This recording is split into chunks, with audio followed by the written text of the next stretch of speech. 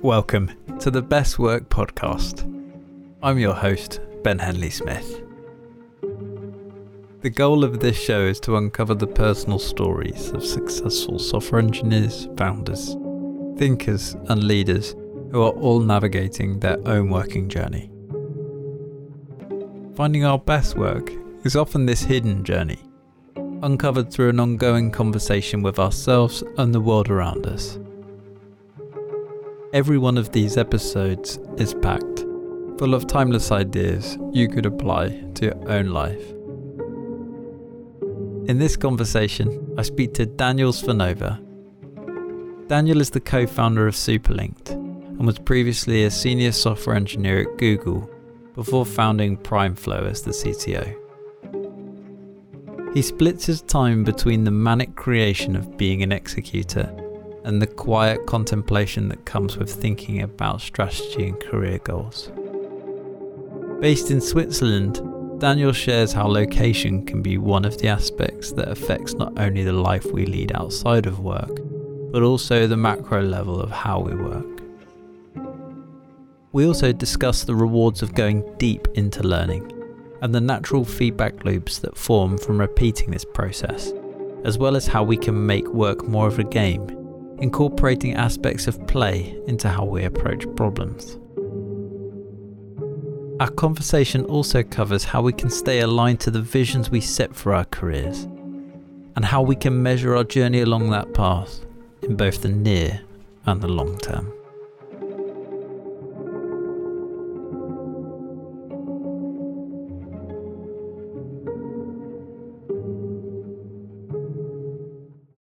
You are as close to the mountains as you can possibly be while staying in civilization.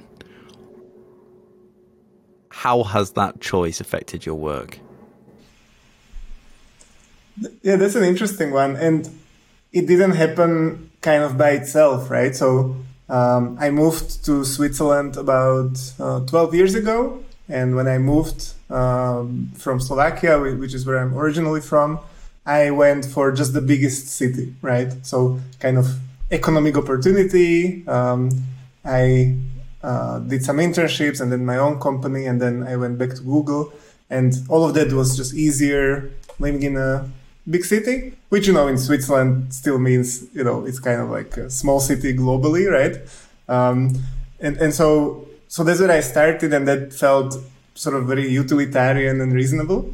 And then over time, I realized that actually, you need this sort of balance in life, I guess. So, and also kind of efficiency in the spare time, right? So, I always like to go into the nature and do stuff there. And if the nature is very far, you just do it less often. And then, you have to try harder to get there and organize it. And then it doesn't happen as much and you are miserable, right? So basically, kind of this principle of just removing obstacles, right? I kind of every 3 years I moved one village south from Zurich, and I did that like 5 times until I basically hit the sweet spot of access to the free time activities, let's say, and then still being able to be in the city in like half an hour.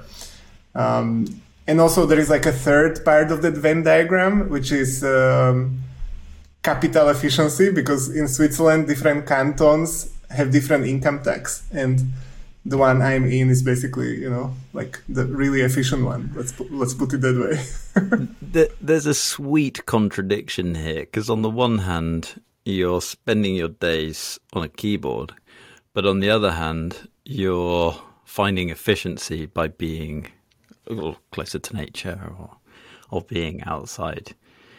Is that contradiction evident to you day to day? Does it give you anything that you particularly want?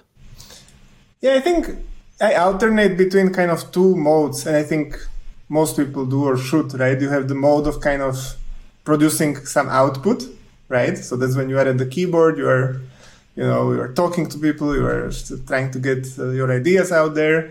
That's the output, right? But then there is the kind of the reflection, actually taking a step back and thinking about stuff. And for me, that second part, it really sucks to do that over a keyboard.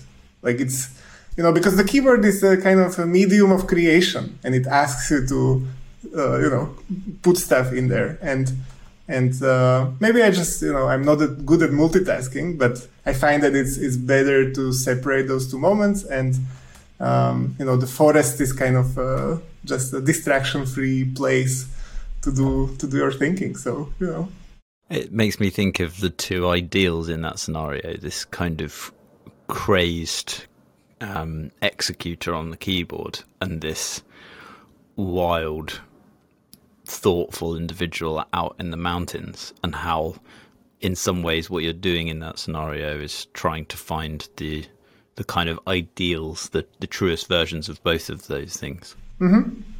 Yes, that's exactly, you put it exactly right. So when I make something, it's kind of I call it the episodes of manic creation, so it's just sort of just needs to get out of my head, and then there is room for like a new thing to form, and the cycle continues.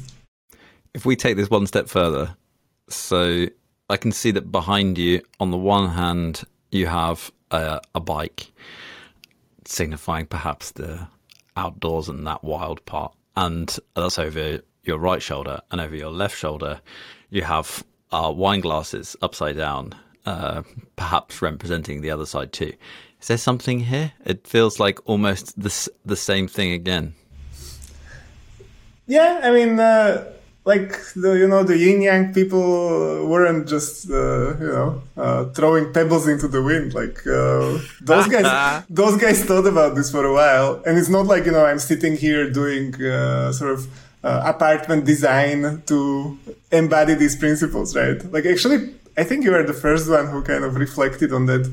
It's actually interesting. So people usually talk about one of those things, but not really both, right? They sort of self-identify into one of those two sort of poles. And then we spend a little bit of time at the start of each call talking about, either the sports or the hedonism or whatever you want to call it.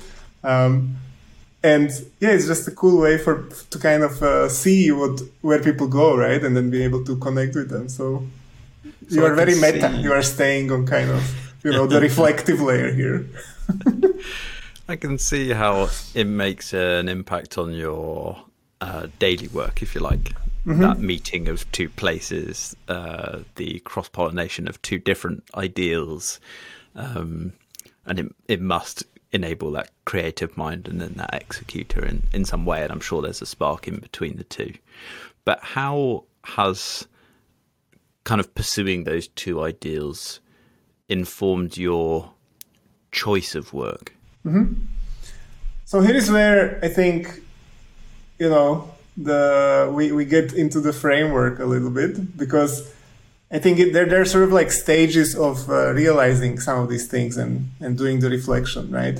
And I think the first step is kind of, you kind of do your studies and you get into a job, and then for a while you are kind of on the surface level. So people tell you to do things and then you do them, and maybe you try to, improve yourself at doing those things. But then at some point you kind of reflect and you kind of realize what is the game that you are actually playing, right? You actually realize, okay, what are the incentives in this system?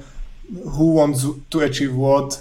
How am I doing that, right? So you kind of, you start to just kind of see the game. And I think saying something like, like you unplugged from the matrix, I think that's a bit too dramatic, right? And it doesn't quite happen in that same sort of, step function. I think it's more gradual. But like it should take a few years probably, and then you realize, okay, you start to kind of play the office politics if you are the type that wants to get promoted, or you kind of close yourself in a box and you kind of hate the people who do that, right? So that's the other side of it. So I think that kind of happens, and that's kind of the first step. To just realize what's happening around you and what you want to do about it, right? Sounds like just recognizing the truth of the situation. How does that relate to the two different pulls in different directions? So I think, yeah, I mean, there is the kind of the executor, right? So I mean, just in general, you can split work into kind of individual contribution, right? Where you are the one who makes the output, or the kind of reflective mode, which is kind of, let's call it leadership or vision or direction or figuring out what to do, right? And I think people sort of end up being in one of those categories. And I think the best ones can kind of alternate between the two, right? And I think that's for some people, they just never realize that, okay, I'm doing this intentionally and, this is the best place for me and I'm really good at this. I want to do this. It just sort of happens to them. But if you reflect, then you can use it, right? You can, for example, if you are in management, you can kind of jump into the individual contributor mindset to talk to people who are in there and, you can connect better. You can talk about those details that they care about. That's, like really helpful for recruiting, for example, because you can kind of talk eye to eye with potential candidates and convince them to join your startup, which, is a risky thing to do. And then on the other hand, like being able to switch to that bird's eye view basically helps you, talk to investors and kind of sell the story and do all of that, right? So, yeah. If a true advantage is being able to embody both of these things, do you have to realize it first? Or can you look back and think, oh, that's why I'm successful here, because I'm doing both? I think you don't have to realize it for it to happen sometimes, right? So if you are kind of empathetic and you kind of naturally can kind of do the best thing in the situation, right? Then sometimes it will just happen, right? And then somehow you'll maybe look back and try to reflect, like, why did that meeting go so well? What did I do differently? And then you actually, and if you do enough of that reflection, you'll kind of hopefully put the pieces together. But if you want to increase the chance that it's happening, right, then I think you have to be intentional about it. And you actually have to think, okay, I'm going to talk to this person. Where are they in their head? And then, how do I get to where I need to be to match that, basically? When were you first intentional? And so there is like a, unsatisfying answer there, which is like there are different levels of intention as well. So, so for example, my first kind of real job out of university was and kind of basically the only job, because now I'm a founder. So that one big job that I had was YouTube. I actually interviewed for both the PM role and the engineering role. And then they told me, okay, Daniel, we need more engineers. So you are an engineer now. And I think the first kind of 4 years of the job, I was in the kind of executor mode. Okay, I was a tech lead. I maybe had a small team to work with, but I was just like, maximizing the output basically, right? And that was actually fun. So that's really fun to do at Google, because you can have like a lot of output and, a lot of wheels are spinning when you press the buttons and, it's really satisfying. But then, I kind of started to reflect on these things and kind of be a bit more intentional about, how what I'm doing there. And that's where it kind of the story started to crack for me a little bit, because I couldn't fully do that, right? I couldn't basically say like, here is what we should do. And then you have to, do those 10 trips per year to Mountain View if you are based in Europe. So you get sick of flying in the airplane, and you have to get more into the politics and all of that stuff, right? So I think the first 4 years were great, and they give you kind of awesome environment to just maximize output. And then my kind of the last 3 years were, slowly realizing that, okay, it's hard to be both, and it's hard to kind of be the one who sets the direction. And then I just left. Was that the first time you had that feeling? The one in like midway through, or the leaving? It strikes me that the way that you explain this is part of your character, not necessarily just part of your work.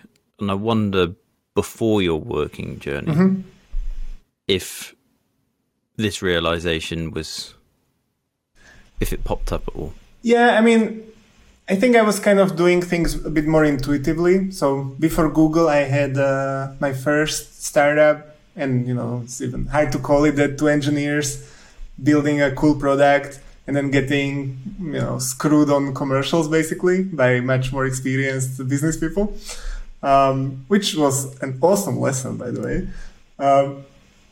So already back then, I wanted to kind of push my own path and really kind of see what makes the most sense and then do that instead of sort of following some broader, plan of somebody else. But I think I was kind of more intuitive about it because I was kind of, it was very fast paced. That's another thing that makes it really hard to reflect, right? Like if you live kind of week to week, and this is especially tough for founders, I think, because they kind of have to live week to week because things change, you have new information coming in. And if you are always in that mode, it's very hard to, have enough capacity to reflect basically. And the corporate job is awesome for that because they just sort of leave you alone in a way, right? Like that whole part of your brain is just sort of sitting there spinning. And then I think this is why people then sort of decade into their career, there is enough time there to kind of reflect on these things and realize, oh, wait a minute, what is this, right? It sounds like one of the hardest questions to answer in life. How can I be in the moment, but also have an eye on what might be coming down the pipe? Yeah. And for me, that's the forest, or doing activities that I really have to focus on them in the moment, and I can't think about work and kind of the day to day. So it used to be rock climbing, and now I am paragliding, flying the handkerchief. And when you do that, you better just really think about the moment. And yeah, that helps a lot to kind of clear the head and just take a step back. It makes me think about... have you watched Bill Gurley's Running Down a Dream YouTube video, his lecture? Not necessarily. It's I'll share it with you and put it in the notes of the episode. He talks about different people through history and how they've run down their dream. And there's a part to it, or a realization that he comes to. He looks at the guy who started Shake Shack and Bob Dylan and other people. And one of his realizations is that these people, in order to run down their dream, they moved to the epicenter of their dream.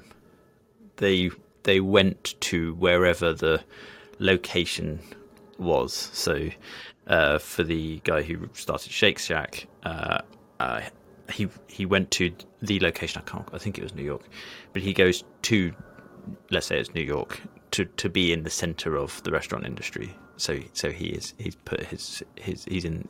the epicenter of it. And as you were talking, it seemed to me like in some ways what you're doing is exactly the same thing, but just a different version. Instead of there being a kind of an epicenter of a restaurant industry or something, you are proactively changing your epicenter and your location in order to tackle a problem that you feel is so worth tackling that you're willing to design your life in a way that means that you sit in the middle of these two things. Yes. And well put. And these things are difficult by themselves. If we can make them a bit easier by having the right environment and the right, people around us, we should, right? So it's a no-brainer, isn't it? Yeah, why not change your environment around you to it's almost like the simplest thing in the book, but yet we forget it. Is what environment should we create around us in this moment in order to then enable us to do the work that we feel is right. It's almost as if you can look objectively at yourself as a machine and say, okay, well, if that machine lived in this environment, its output would likely be X because its inputs were X. Yeah.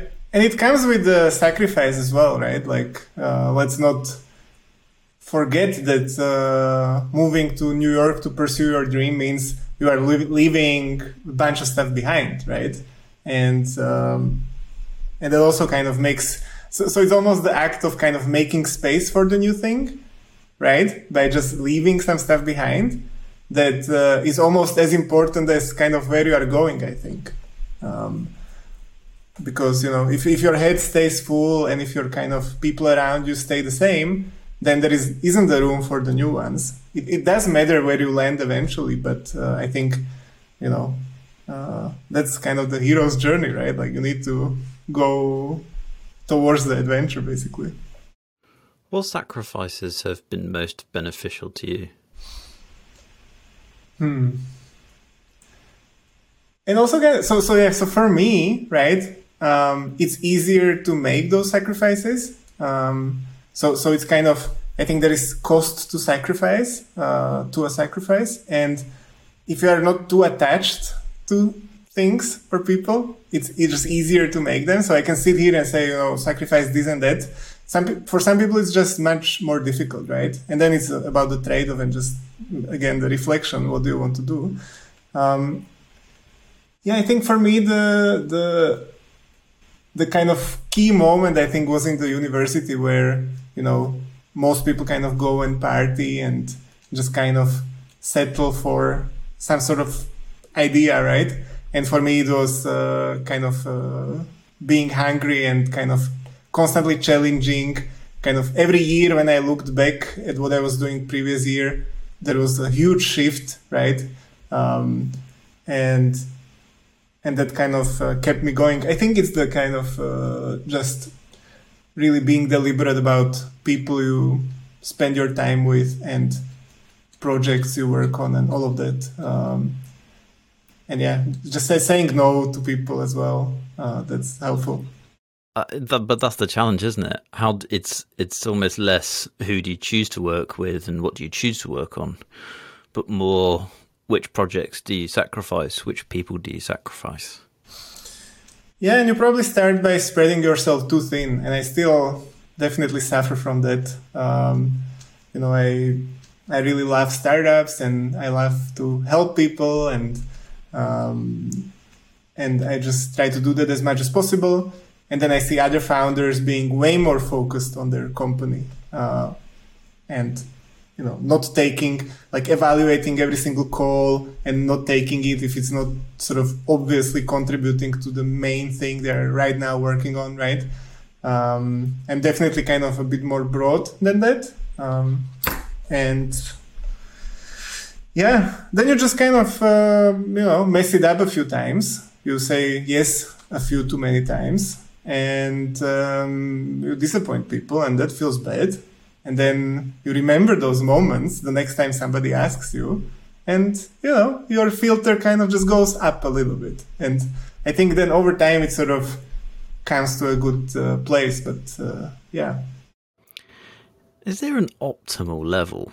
Because we want to be focused enough to go deep on projects and find the successes of committing to something, but we also want to be inspired by ideas that are at the intersection of projects. So by its nature, you can't just be doing one. Mm-hmm. Yeah, I mean, that kind of goes back to the whole attention economy, right? Like, how do we stop, just consuming stuff out there, and then maybe one step better is actually talking to people, but you can definitely overdo that also, right? And how do you, first of all, choose where to really go deep, and then actually be able to do that? Because I think there's maybe the good starting point is realizing where is your kind of good natural place to be, because I think some people are just broader by definition, and then they could be sort of, let's say, journalists, right? So lots of stories and kind of and new input all the time. And if that feels more natural, then you should sort of be somewhere in that area, right? Because you'll be just doing better. There are some people who just want to kind of specialize as much as possible and then, improve things, make that little dent in the, circle of human potential, just kind of plop it out a bit more. And so I think figuring out where is your natural place I think that's a good one. And then just sort of exploring around there, right? So just kind of trying a bit more or a bit less and switching it up. How did a younger Daniel explore and make those discoveries all the way back? Mm-hmm. So I think I have maybe some version of ADHD and not like officially recognized. And lots of the founders that I talk to seem to have similar symptoms of, and there are different types of this, but there is the one which is kind of you are super broad, and then when you focus, you kind of hyper focus, and you don't pay attention, you don't eat, you don't, there is time doesn't exist, and then you kind of pop out again and new direction, and so I'm a bit like this naturally, and for me so I definitely had those periods of going down, and then when I kind of came back for air, it was usually I was permitted by my environment to go to just whatever felt interesting, and I think. And it was so you kind of earn that when you go deep. So if it's like a cycle, right? Like going deep and being interested. If you show that you can, execute in some way, and this goes back to kind of high school, right? Like if I got interested into something and then I got really deep and people around me recognized that, then the next time I came up and I was like, oh, there is this new thing. Let's try that. They kind of let me because. First of all, it was annoying to fight me, and then secondly, they knew that if they let me, like, at least it's going to, be something new and kind of fun. So that's why, I kind of almost got kicked out of school for some subjects, but they didn't kick me out because I was doing like the math Olympiad and stuff like this. And this was also in university like this. Basically, when I joined a subject that I really liked, I kind of pitched the main sort of lecturer of the subject that I want to help them improve it. And I was like a teaching assistant, and I was writing lectures as I was taking the class, basically, because it was super fun. And the person just wanted to wanted to do less work, so they just let me, right? But then that opened another door and another door, and luckily I can kind of keep doing that right now with the startup. We can sort of explore things and go deep, and people trust us with a little bit of money, and clients seem intrigued, so it's something like that.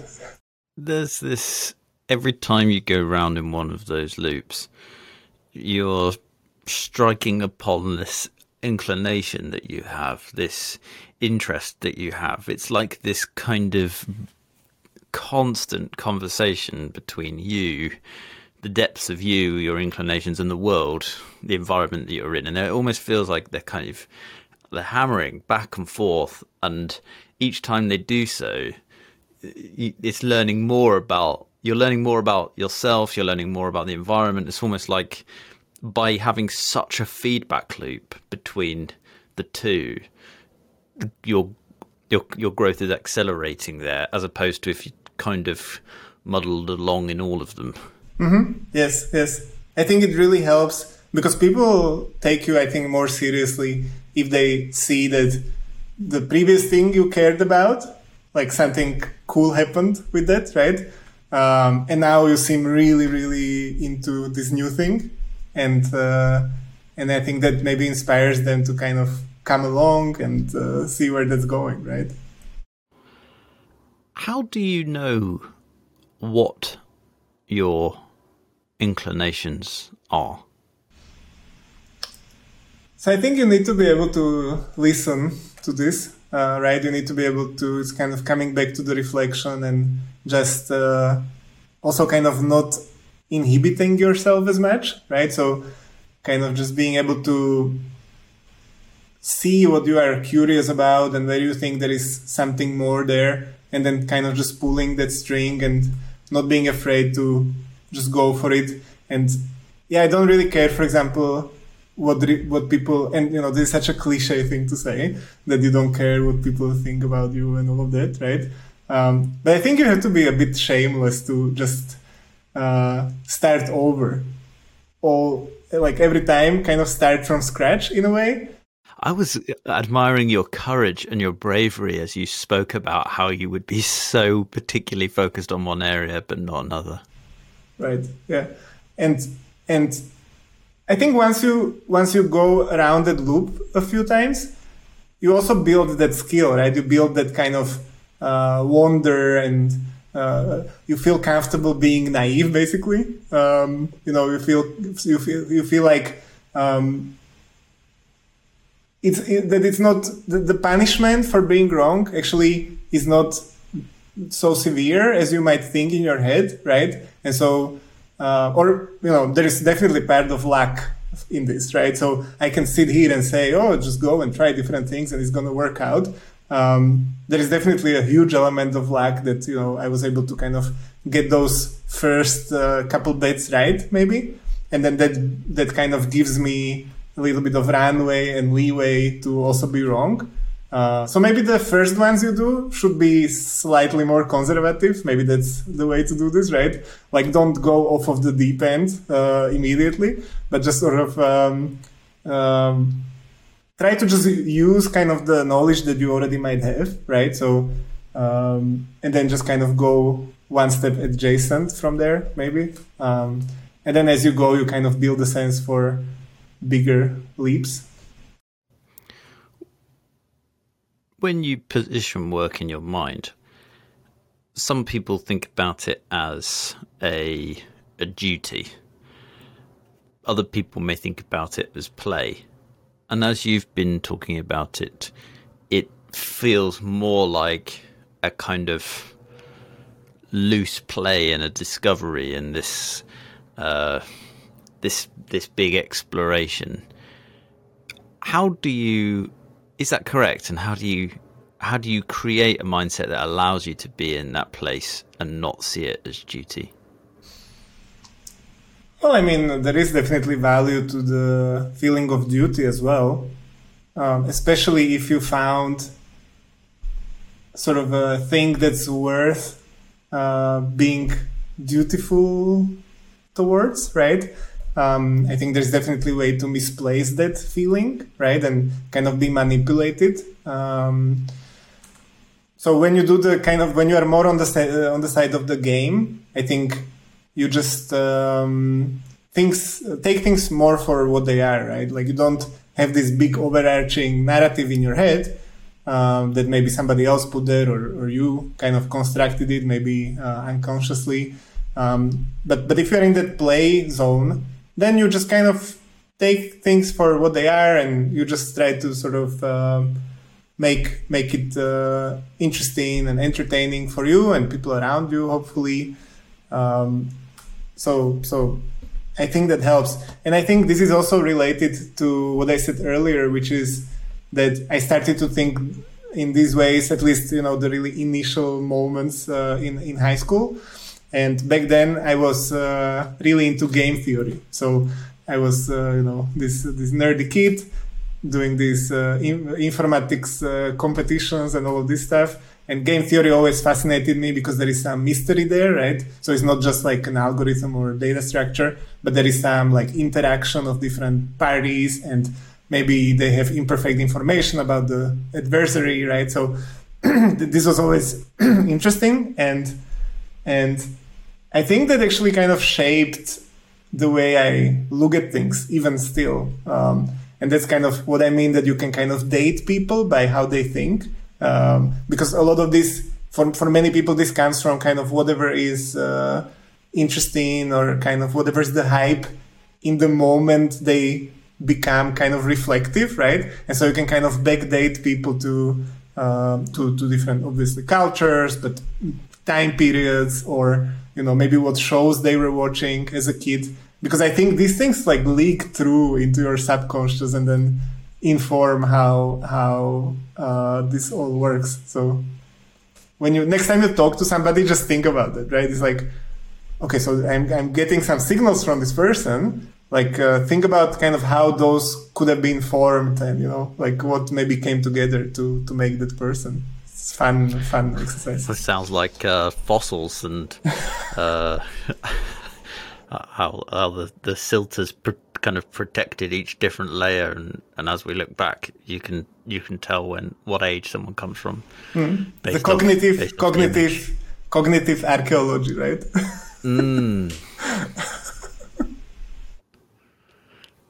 Do you think that the people around you, as you came of age in that moment, also feel the same? Like, do you have friends who were at a similar age to you who also think with a game theory? So I think most of my kind of peers that were really, nerdy back then, so a lot of them were better at it, right? It's just math, right? And I think that perhaps made them specialize, and then they couldn't quite maybe make the connections. So I was always kind of, talkative enough to also kind of explore new things and talk to new people, and not too much, but a little bit at least, given my background. And I think so that made it a bit easier to not just kind of spend 20 years in that mode, for example, right? And I think it has been over kind of the many years after that somehow through what I was doing, I came in contact with people that thought more similar to how I think. So, because high school is maybe some selection of people from a city, right? And yeah, you will get like the nerdiest people from that city, for example, if you go to my high school. But it's still a relatively kind of small set to choose from, and only on certain criteria is that choice being made, right? But as you kind of go, and especially if you are in this kind of exploration mode as well, I think you come across people that will probably think similarly to you, right? Because people kind of self-select into these groups and into these conversations. And so it has been more in the later stages of closer to the present time that I actually found people that are like creepily similar to me, If we were to do some kind of cognitive archaeology on your parents, what was theirs, and how did that affect you? So I think, we have to mention the context, right? So I was the kind of kid of the 90s. I was 14 in the year 2000, which just now that I think about it is a weird way to report your kind of birthday. But but basically, so kind of early teenage years in the late 90s, let's say, in Slovakia, which, was like a post-Soviet vibe, sort of. And so, but it's actually interesting now that I think about it so my father is a software engineer as well, and definitely on the nerdy side, right? And then my mother is kind of artsy.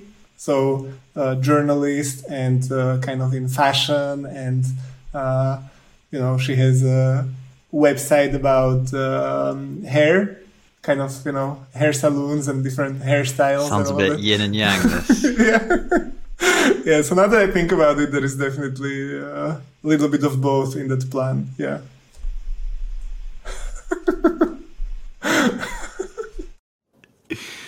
One of the things that I find hardest is when you have a vision, you're using one of I don't know whether it's your yin or your yang, but one of the sides of you that is being more creative and looking to the future. It is so easy to get pulled into a duty trap. You could let's coin it. You could call it like a visionary duty trap, where you create this vision, and what you want to do in an ideal world is paint it, is look forward to it, and then pull all the way back to the present moment and continue to be in a state of play and a state of flow and be driven by the fun and the love. But it's so tricky because when you create that vision and then you have other people who also care about that vision too, your work can seep into a kind of almost like a pit of duty where you feel duty bound to pursue your work. Did you feel in any way that that's something you've experienced, and how do we navigate it?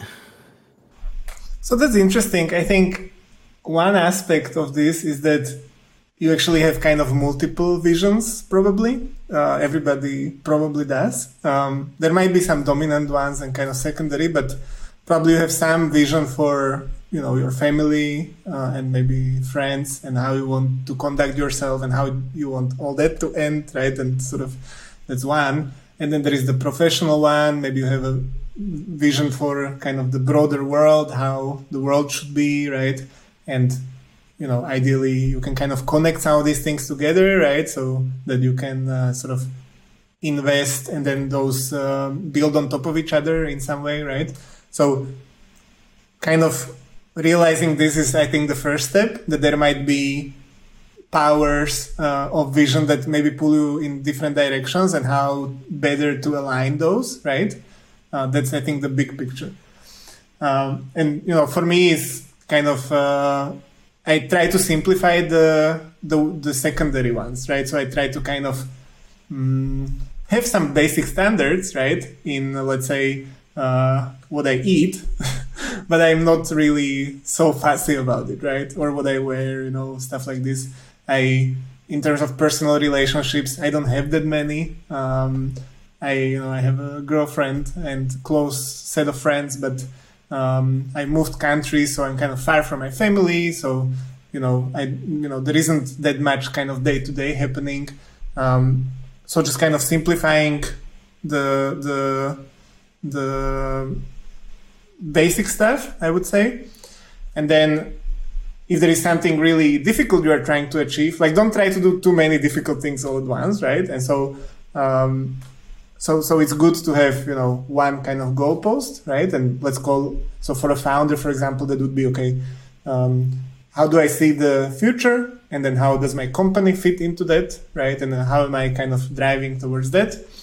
And then I think there are different ways to formulate the let's say the vision for your company, and there are ways to do it in a like better and worse ways. I mean, and the worse ways don't serve you as well. Like it's easier to be enslaved and kind of stuck when you misdefine this, basically.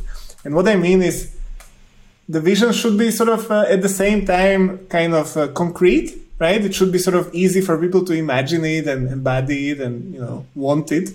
But at the same time, it has to be flexible enough so that when new information comes in, you can actually change what you are doing on the tactical level, right?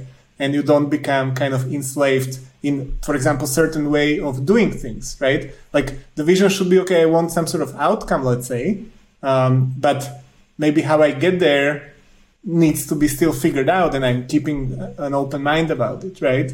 If that story becomes too rigid, and it's just so easy for that to happen. For example, when you fundraise, you say that story for a million times, right? And then it's basically like ossifies in your brain, right? And that's not helpful, right? So I think it's awesome to be able to articulate a vision that permits flexibility in the short term, basically, or medium term.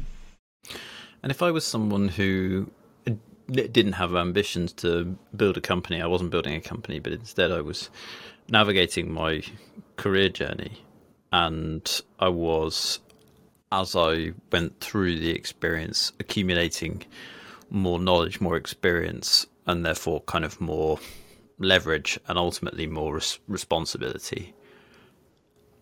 There's a real challenge at that point where the amount of responsibility that you hold the baggage that you're carrying on your back can begin to weigh you down and not give you the kind of freedom and the fluidity to be able to be at play. I understand it, but at the same time, I think the best employees have a little bit of a founder mindset as well. And they kind of, so the whole thing that I said, I don't think it's specific to starting or running a company. I think that having an idea for how things should be. So for example, when I think about my time at Google, right, as I was kind of doing this individual contribution work, and then suddenly kind of realizing, okay, there is this like bigger picture here. For 3 years, I have been trying to kind of, and I think to some extent succeeding, to kind of shape that baggage on my back, right? Shape that definition of, okay, what should my responsibilities be and what should we be driving towards and which things in my backpack kind of help with that and which don't, right? I don't know if you have to be sort of a bit cold to do that, right? A bit kind of, just kind of putting that backpack down for a while, opening it up and just kind of going through what's in there, right? Like that could feel a bit sort of distanced from what's actually happening, right? Because you could maybe have this thing in your head, which is, no, I'm just going to carry that backpack and I'm not going to disappoint anybody and that's my duty and so on. It's almost as if one of your responsibilities is to distance yourself from the emotion of the situation, maybe, and to instead recognize that what you really need to do in that scenario is embody that state of play for everyone else. It's the coldness almost feels like, it was the first word that came to my head too, and I thought, I don't know if that's quite right, because it's not that you're necessarily being cold or that you're not being empathetic. It's more that you're kind of being objective in a way, and you're looking at the scenario as if you were advising someone else rather than being hepped up in the relationships or the emotion. Exactly. That's that's the classic kind of psychology trick, right? Is that people ask you, so what if your brother or friend was in this situation, what advice would you give them, right? And we are so good at giving advice and kind of understanding or kind of picking apart situations that don't involve us, in a very direct way, and then maybe giving advice. And we definitely don't do that enough to ourselves. And I'm, super guilty of this as well. Throughout this conversation, I feel like as we've gone through it, I've become more and more like, I would love to experience Daniel's working life. And I know that that's a falsification to a certain degree. If you were giving should we do it with you? If you were giving yourself, let's say that your brother was in your situation, or right, or your partner, what advice would you be giving them at this moment in time? Yeah, that's a good one. So there is this trade-off between asking people for feedback and having a hypothesis of how things should be, right? And I think people are kind of bad at evaluating abstract questions, right? So I think this is what I think, right? And this results in me being a bit more on the hypothesis side and staying there for a bit too long. So let's say I think, here is how this should work, this component of something, right? I just take kind of my context and what I know, and I just put it in there, and here is how this should be. And I tend to not ask for feedback for perhaps longer than would be the most efficient way to do this. So I think if I was giving advice to myself, would be to kind of somehow ask questions earlier and, let people speak and not just sort of say, tell them, sort of, here is how this will be, right? But kind of get more of them into it without letting it spoil the plan too much. Because I think I'm still trying to balance this out properly, because I have seen sort of both extremes, right? Like people being like too married to that vision, to the idea, to how things should be, pursuing it, and then it's just wrong. And it's just so easy to be wrong, right? But I've seen the opposite of being too reactive and just sort of never really creating something new, basically. But I think if I'm just trying to be as objective as possible, I'm a bit too on the kind of in my own head side of things.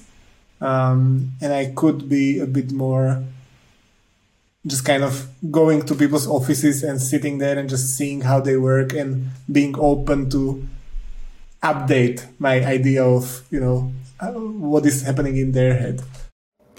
And it's funny that final question touched upon the point at which I think we've got to at each stage, which is where is the meeting point between these two things, and how can you identify at what point you've got it right? Yeah, I mean, so we have been talking about taking a step back the whole time, and then you made me do it in the end, right? So I think that was quite instructional. And yeah, I don't know, like this is, I think it's difficult to get anything right. And so you need to figure out the way to try as many times as possible and get that feedback, right? And just build the environment around yourself in a way that permits this and kind of minimizes damage of being wrong. And then you just get better over time at recognizing what works and what doesn't. Like there is no tip for how to do that better other than have a process that helps you sort of calibrate, right? And because that process you have decent control over, right? Like how do I want to conduct that exploration? And yeah, just be efficient. And is there a kind of final layer to this too, which is that I don't know whether you can know whether you've found the right spot in the moment. I don't know if in my own journey I've ever known at the time that I've managed to strike the right balance between my original thought and those of an advisor, or the vision that I paint and making sure that it adapts as it goes, or the enough rest and enough focus and enough breadth and enough speciality. Like I almost in the moment have never known whether that point is right. But when I look back with hindsight, the dust has settled and I have more clarity of how close I got, but I never know in the moment whether it was right.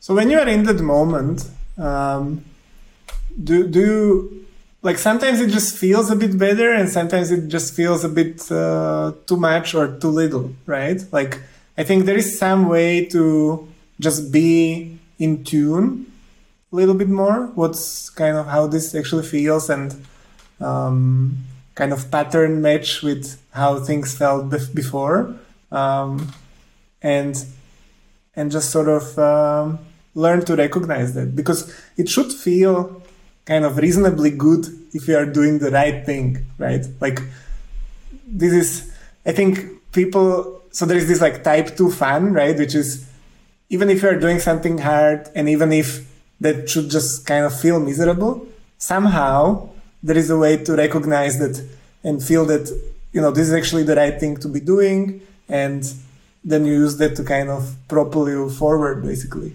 right? So if you are doing like some very difficult sport feat and you are just miserable, but somehow still enjoy it. And I think that's in different activities, this applies as well. And yeah. But I guess it also depends how you position that reward, because if you are going through that kind of physical journey, or you're doing something sporting, if it's not going to feel great in the moment, but in the long term, it's going to pay off. In the same way that if I eat McDonald's, it's happy days in the short term, but in the long term, it's not. So it's hard to know. You almost need to make sure that you've kind of got the bricks in order there. I think basically, so I like to run. That's kind of another thing. And running is kind of on the surface, one of the more miserable activities, right? Like everything kind of hurts, you're out of breath, all of that. But if you have done it enough times, you also kind of somehow feel that it's the right thing to do in that moment. Like at some point, it doesn't take this reflection and this kind of talking to yourself, like, let's go running today because I know with my kind of brain, right, that this is good for me, so I'll just make myself do it. And then you kind of really suffer the whole time. And then you have to sort of like look at the Strava chart and be like, okay, I did something for myself, right? That's kind of the basic, that's how the beginning feels, right? Because the body doesn't yet associate that pain with kind of that it's good. But basically once you do it enough times, it actually kind of somehow connects, like the dots connect, and actually running feels miserable, like still, like, that doesn't just disappear, but also somehow you feel that this is actually kind of good. And I think that's not just for running, right? I think it's for anything. Like I have those moments where, I'm like trying to solve some difficult problem and, I'm banging my head against the wall. But somehow I also feel that these are the kind of magical moments, right? And then somehow enjoy it at the same time. It's like this. It feels like a similar loop to before, except or at least the similarity between both is that every time that loop comes round, it's kind of giving to you every time, and you're having to listen to it every time. It's not happening without you. It kind of is just checking in every time it comes round, and you're taking this small bit of information every time, and you're slowly building up if you're focused on one task and then you come out of it, move on to the next thing. It's like that loop has given you something. In the same way that if you're going running, every time you do it, it's difficult, but then it's kind of given you something in the loop. And it almost feels like the most difficult part in both of those scenarios is being able to take the information, to listen to yourself. Mm-hmm. Yeah. And I mean, it's kind of, there are big moments of reflection in big moments of your life. You're changing, you're thinking about leaving a job, you're trying to decide what to do next. Those are the big reflection moments. We need to practice that, and long walk in the forest or even a weekend or whatever helps there, right? But there is like a small version of that almost happens all the time, and it's kind of like a real-time version of that loop, and just kind of listening to how that moment feels. I think you can kind of tap into that as well, right? So it's like a mini retreat that happens every 3 seconds while you run. And then there is like the big retreat that's like, which job am I going to take next? But I think, there is I think these are connected, and the kind of, the commonality there is the opening yourself up to those feelings, basically, and reflections. And I guess it shows how unhelpful it can be at times to have big life moments where you say, I'm going to change everything.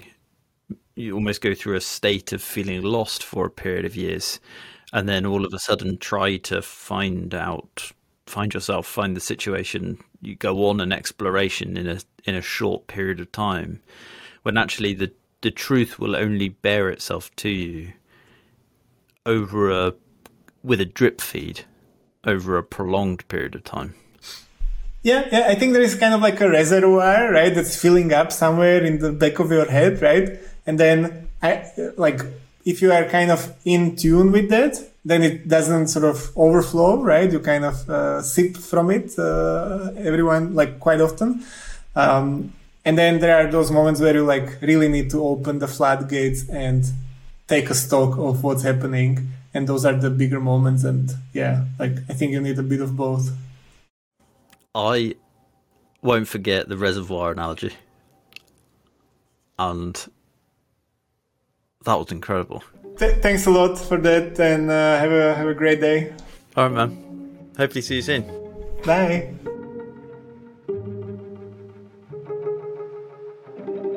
The Best Work podcast is produced by the team at Cord. I'd love your advice on how we can make sure the Best Work podcast is having a profound impact on the way we all pursue our best work. Email me at ben@cord.co. You can also find a transcript of this conversation, insightful video content, and more at cord.co/insights. Thanks for listening.